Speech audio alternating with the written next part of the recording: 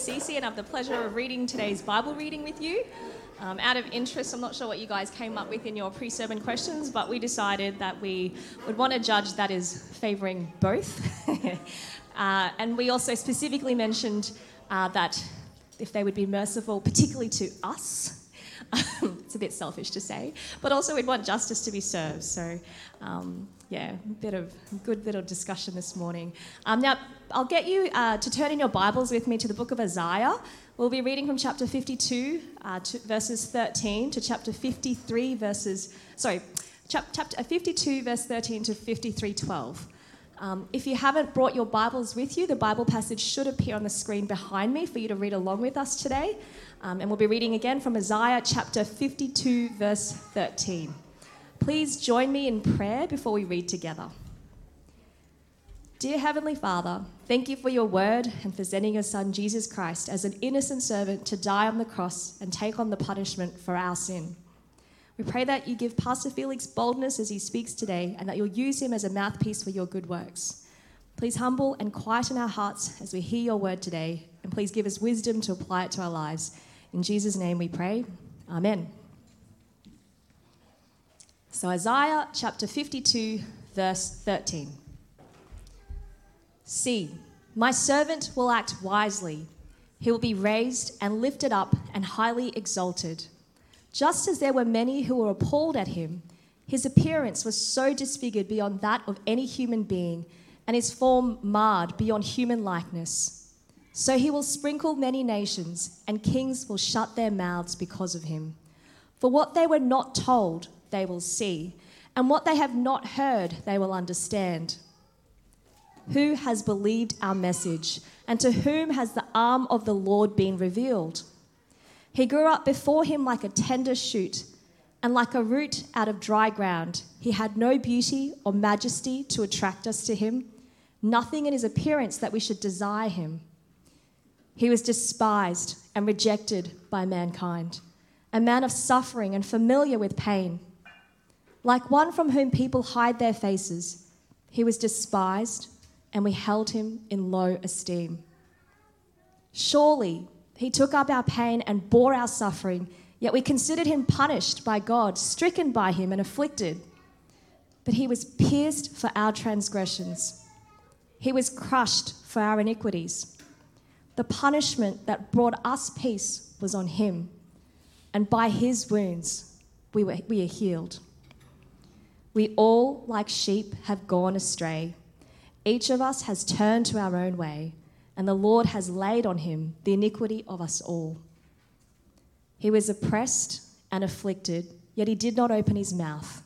He was led like a lamb to the slaughter, and as a sheep before its shearers is silent, so he did not open his mouth. By oppression and judgment he was taken away. Yet who of his generation protested? For he was cut off from the land of the living. For the transgression of my people he was punished.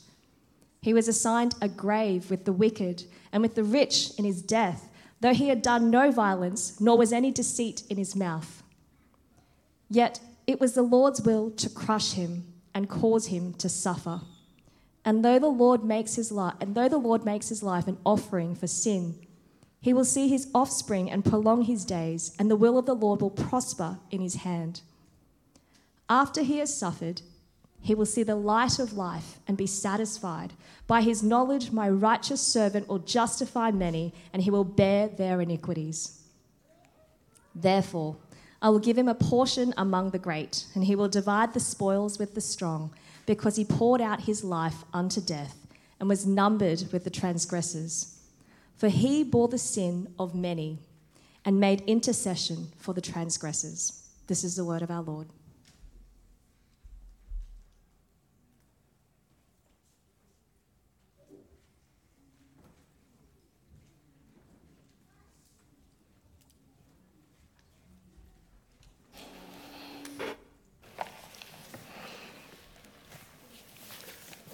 Well, good morning, everyone. Thanks, Cece, for that lovely Bible reading.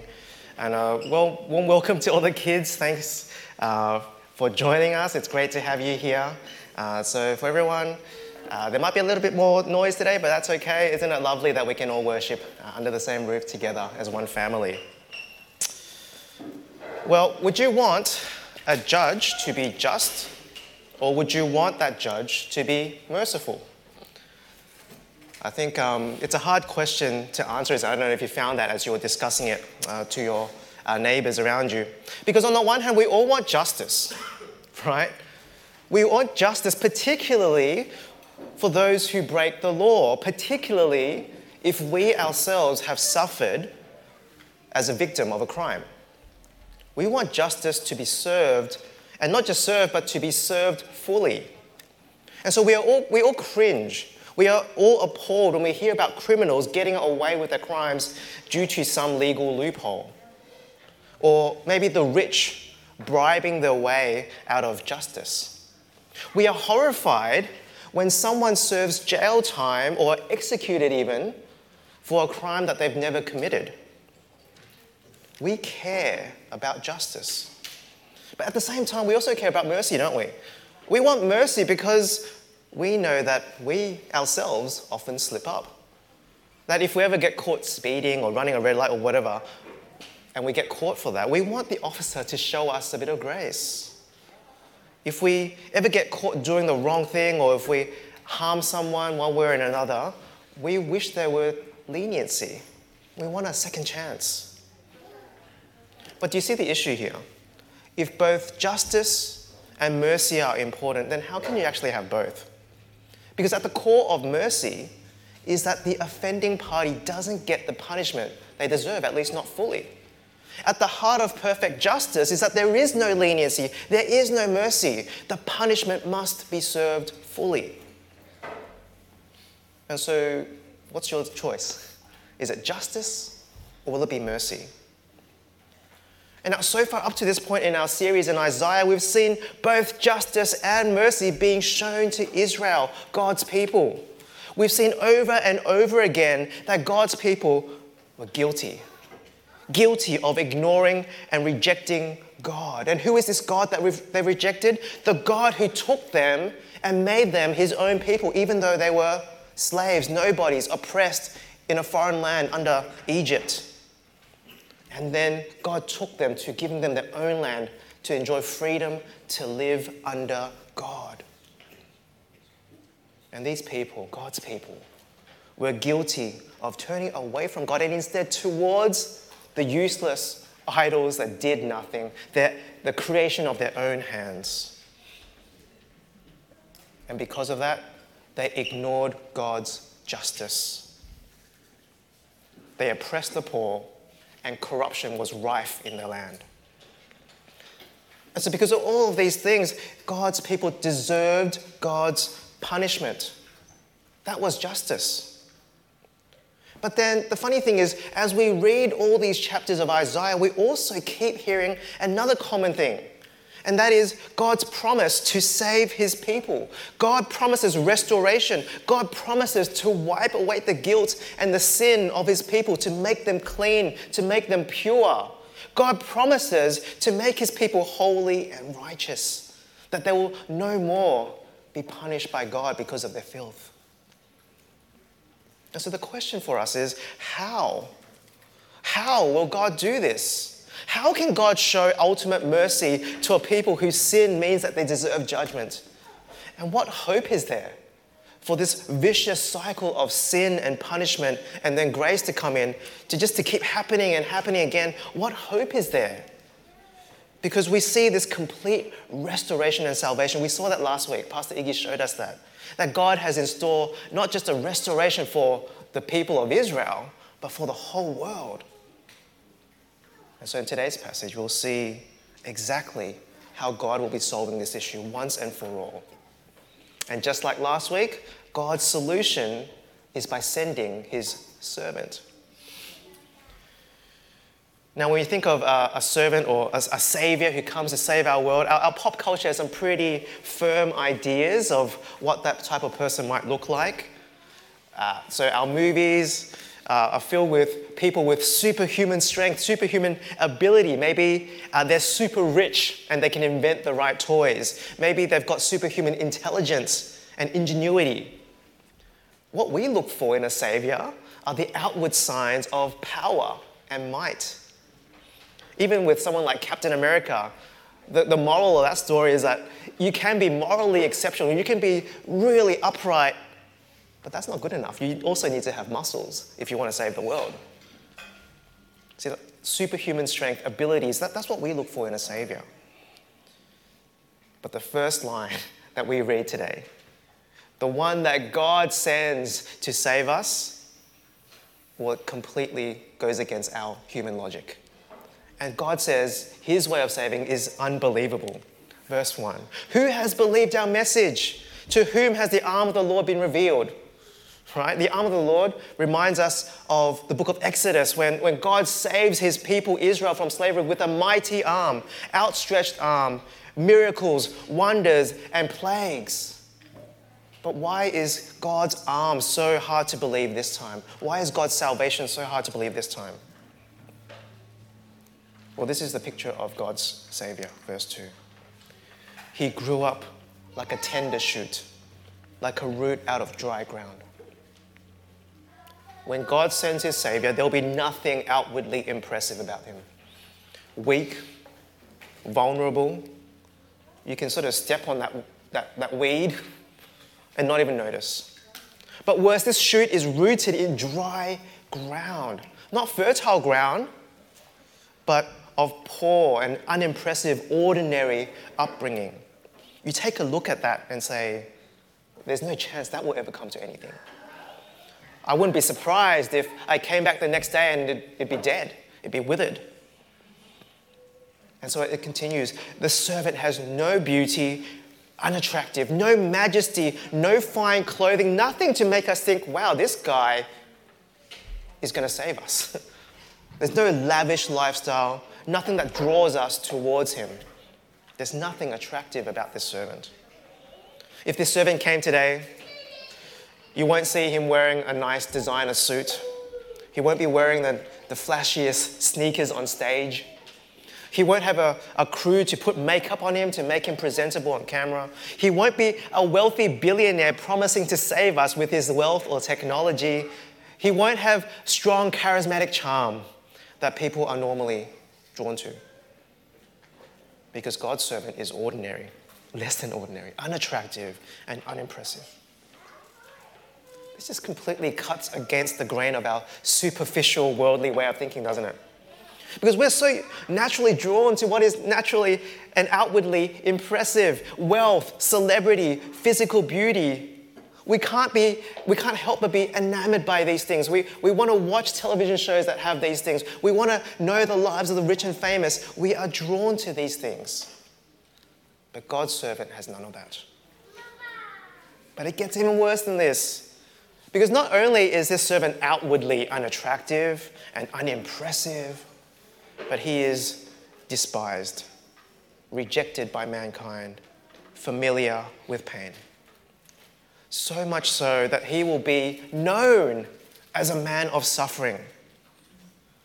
Now, we have to take ourselves back to that time. And even today, it's common for people to link one person's suffering, their current condition of suffering, to, well, it must be punishment of some sort, right? If you're sick, if you're poor, well, I wonder what he did or what she did to make herself end up in that situation. And that was more so the case back in Jesus' time. If you were sick or if you were suffering, people thought, oh, you must have sinned badly. His or her parents must have sinned badly. And so maybe that's why this servant is being despised. As they saw this servant suffer in pain, they must have thought, God is punishing this servant. God must be so angry with this servant. And here, they are only partially right. Because it is completely true that God is the one causing this servant to suffer. But Isaiah tells us this clearly, and this is the thing that we have to get right. Because this servant takes up our sins. Surely he took up our pain. He bore our suffering. He was pierced for our transgressions. He was crushed for our iniquities. See, humanly speaking, this is the most counterintuitive Savior. This unattractive, suffering servant taking upon himself pain, taking upon himself the guilt and shame of sin. It's not his own pain that he's suffering, but he takes ours. And so what is the effect of this? His punishment brings us peace. His wounds have healed us. It's like a complete swap of places. On the one hand, we were on death row. We were headed towards the execution, the electric chair, whatever it was. We were guilty as charged, no hope of peace. And then there's someone who is innocent. And he steps in and says, you come out. Let me trade places with you. And you can enjoy peace. You can enjoy the innocent verdict. On the one hand, we were sick, wounded, diseased because of our sin.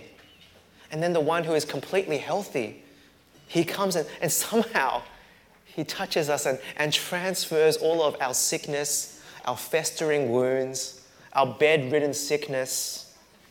He comes, takes our terminal prognosis, and it's all absorbed into him somehow. And so we become healthy while he is sick. Now, as you hear this explanation of this Savior, this servant who comes to save us, some of you might be thinking to yourselves, why do we need to have such a drastic solution? Because why do we even need saving in the first place? You might be thinking, yeah, sure, I'm not perfect, but come on, no one is. Why do I need someone to die in my place for my, imperfect life? But it's not that bad. I don't do anything that bad. And even in these verses that we've just read, talking about why we need healing, it doesn't sound that bad, does it?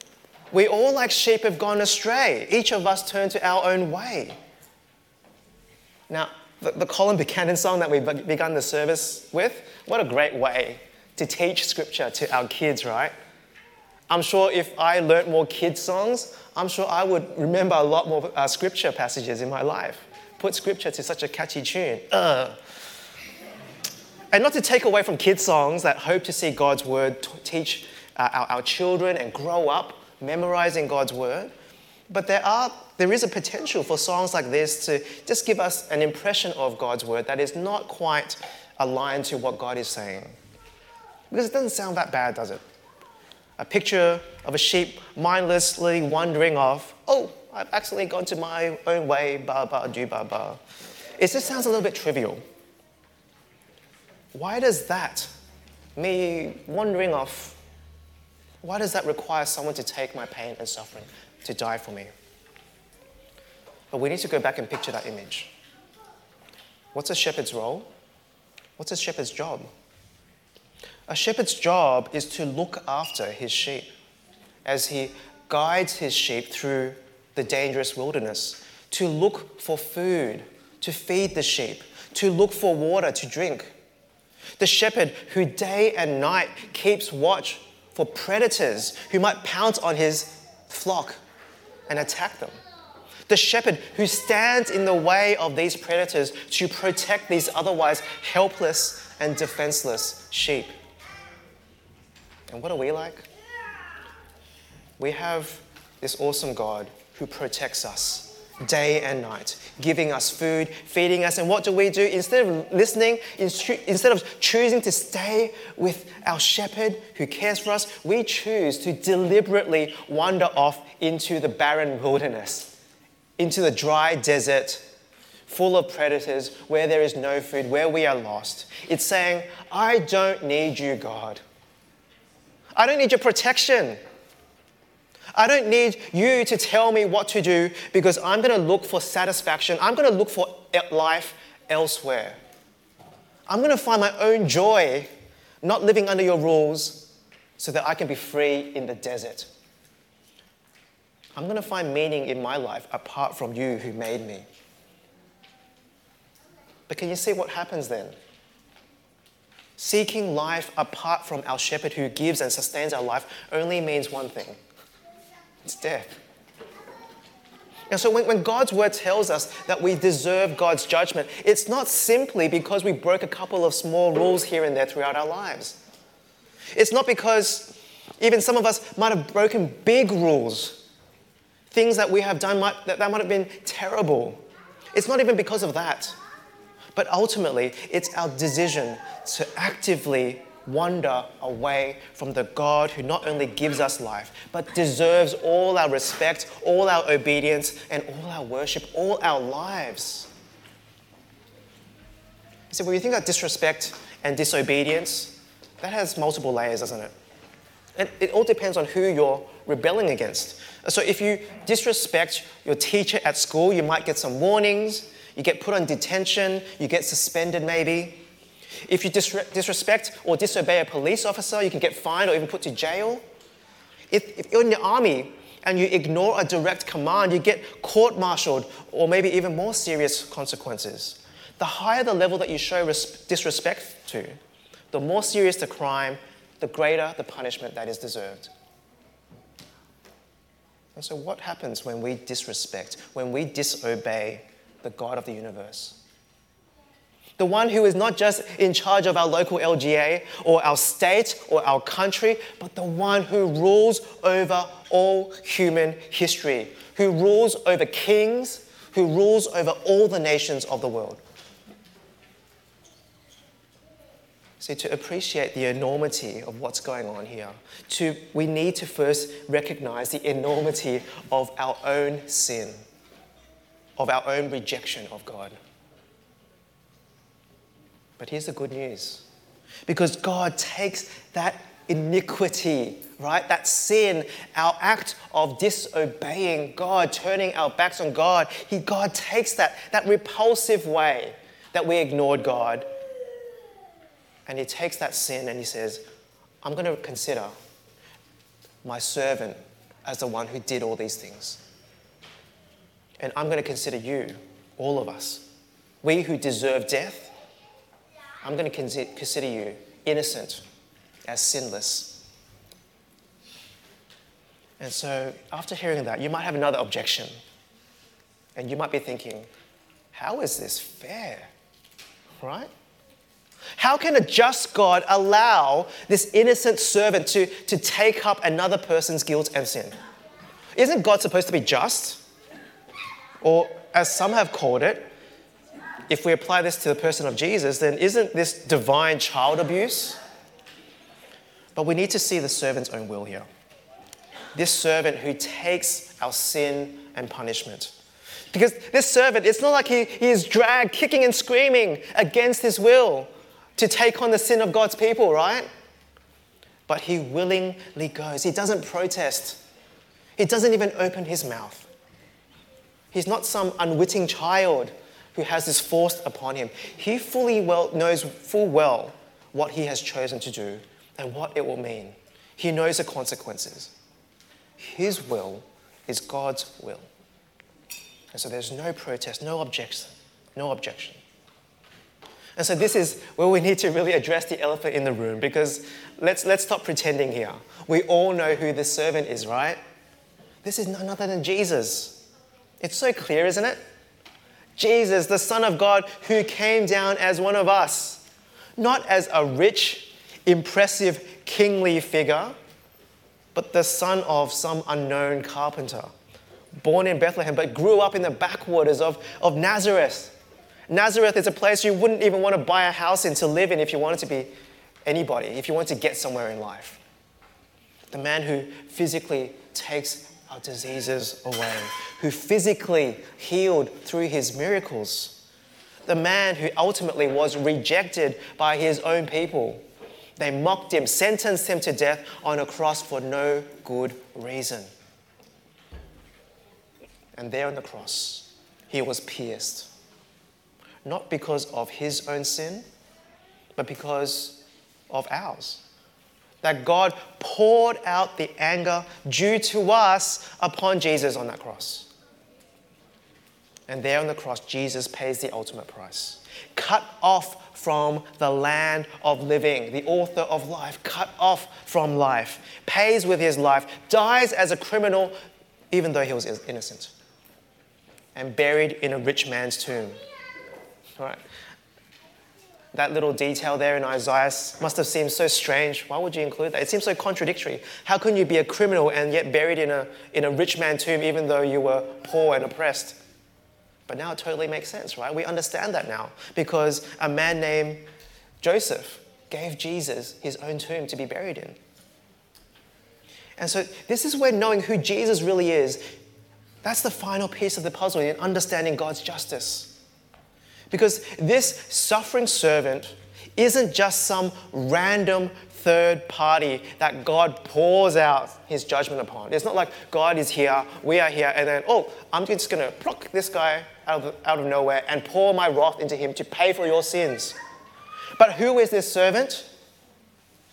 Jesus is God's own Son.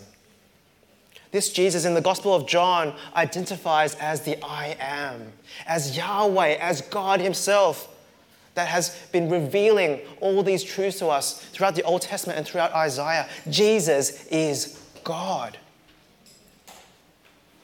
It's not some third party, unrelated third party, but God who condemns us is the one who absorbs our sin. And so to answer the question, how is this fair? The answer is, it's not fair. It's not one bit fair. Because justice has to be done. Payment for sin has to be made for God to be just. But it is God himself who absorbs that punishment on our behalf.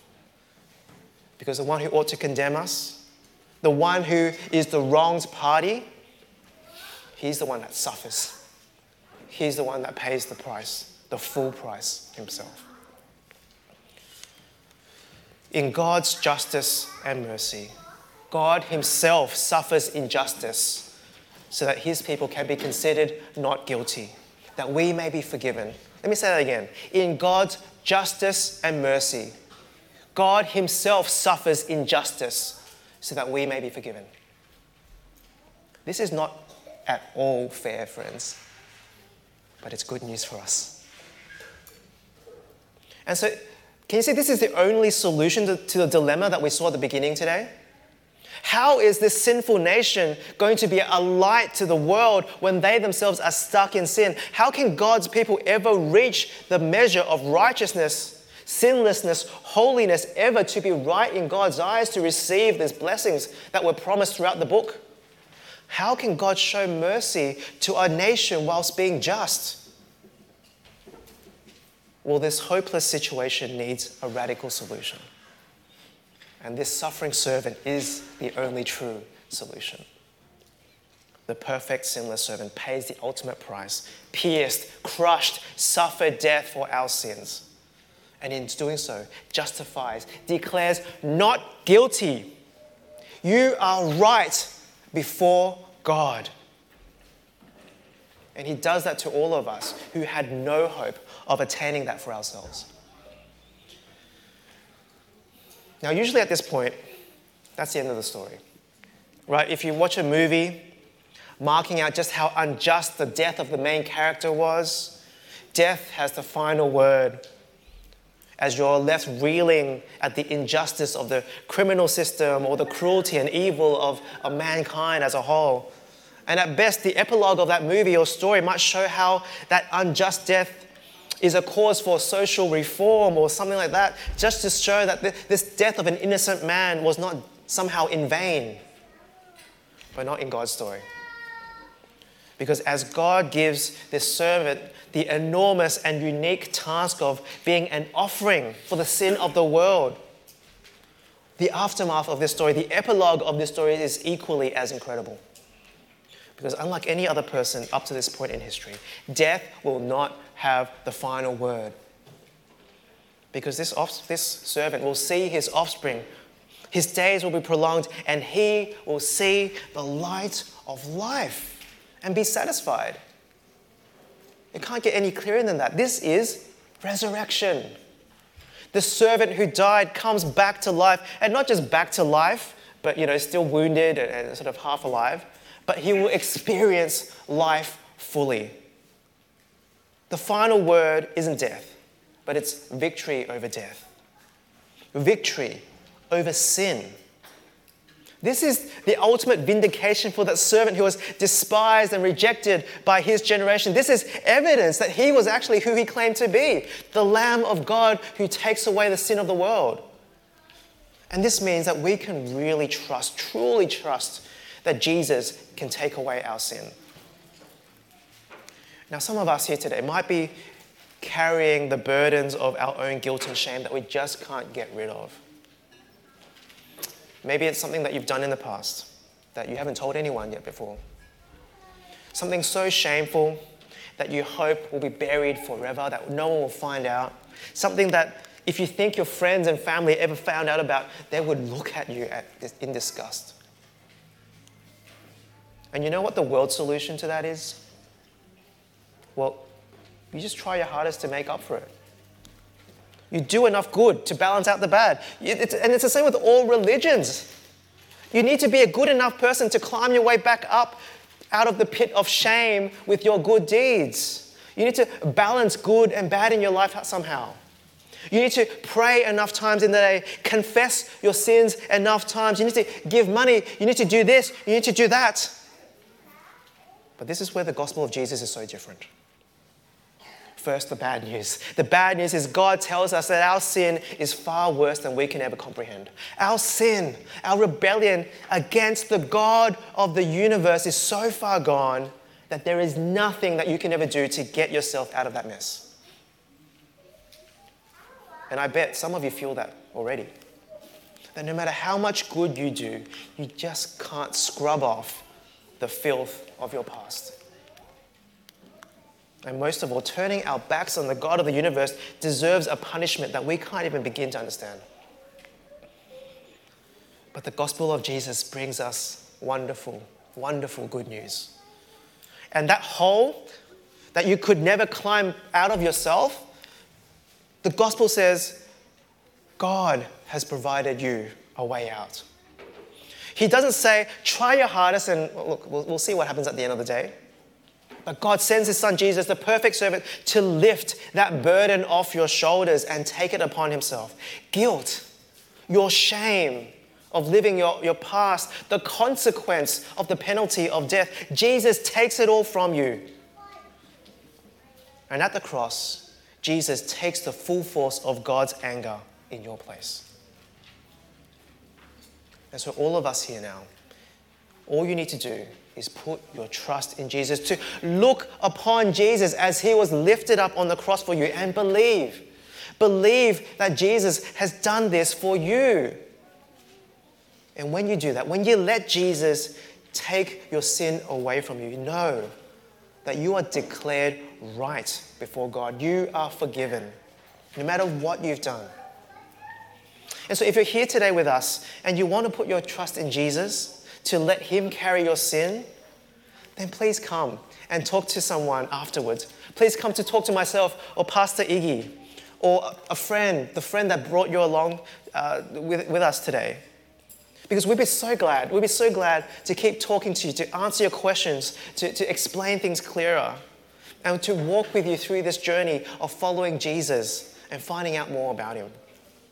If this is you, please come and talk to us afterwards. But this is also a really, really crucial reminder for us who do follow Jesus today. Because there is a tendency for this message that we've heard so many times to lose its power and impact. Each Sunday or weeknight in life group, we read about Jesus dying for our sins and we'd be like, yep, that's a big sacrifice that Jesus made. Yep, I know we need to be grateful. Ba-ba, do ba-ba. And then we just tune it out, wanting to focus on something else, something more meaty, something deeper, something a bit more interesting. And it's a good thing, right? We want to go deep. We want to be devoted disciples of Jesus who go deeper into God's word, who want to spend the rest of our lives discovering more and more treasure in the vast storehouse of God's word. But this simple message of the gospel should never stop to grip our hearts every single time we hear it. And I hope that as we've been hearing Isaiah's picture of this servant punished for our sin, that you would feel again the injustice of what happened to our Lord Jesus. I hope you get a renewed sense of just how incredible it is that we no longer have to bear the weight and punishment, the guilt and the shame of our own sin. That we realize just how much we owed God because of our rebellion and just how much we had no hope of saving ourselves. Because as we see that, we will marvel at what God's wonderful solution for us is. And I can't think of a better way to do that than for us, as the family of Christ here together, to read Isaiah 53 out loud, right? As a people redeemed by Jesus, forgiven by Jesus' sacrifice, we would declare what the suffering servant has done for us. And so the verses will appear on the screen. Let's read together. Who has believed our message? And to whom has the arm of the Lord been revealed? He grew up before him like a tender shoot and like a root out of dry ground. He had no beauty or majesty to attract us to him, nothing in his appearance that we should desire him. He was despised and rejected by mankind, a man of suffering and familiar with pain. Like one from whom people hide their faces, he was despised and we held him in low esteem. Surely he took up our pain, he bore our suffering, yet we considered him punished by God, stricken by him and afflicted. But he was pierced for our transgressions. He was crushed for our iniquities. The punishment that brought us peace was on him, and by his wounds we are healed. We all, like sheep, have gone astray. Each of one has turned to our own way, and the Lord has laid on him the iniquity of us all. He was oppressed and afflicted, yet he did not open his mouth. He was led like a lamb to the slaughter, and as a sheep before its shearers is silent, he did not open his mouth. By oppression and judgment he was taken away. Yet who of his generation protested? For he was cut off from the land of the living. For the transgression of my people he was punished. He was assigned a grave with the wicked and with the rich in his death, though he had done no violence, nor was any deceit in his mouth. Yet it was the Lord's will to crush him and cause him to suffer. And though the Lord makes his life an offering for sin, he will see his offspring and prolong his days. And the will of the Lord will prosper in his hand. After he has suffered, he will see the light of life and be satisfied. By his knowledge, my righteous servant will justify many, and he will bear their iniquities. Let us pray.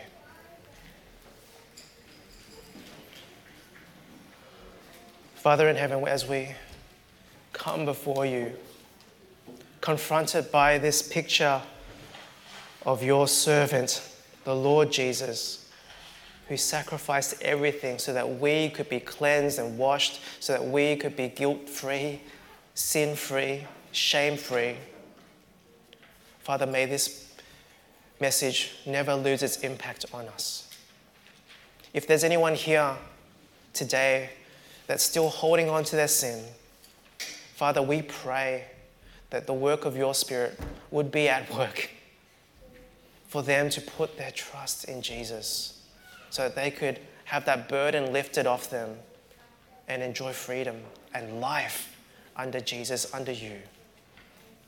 And Father, we pray that this message will continue to transform our lives as we live day by day in thankfulness, in gratitude, in holiness because of what you have done. We thank you in Jesus' name. Amen.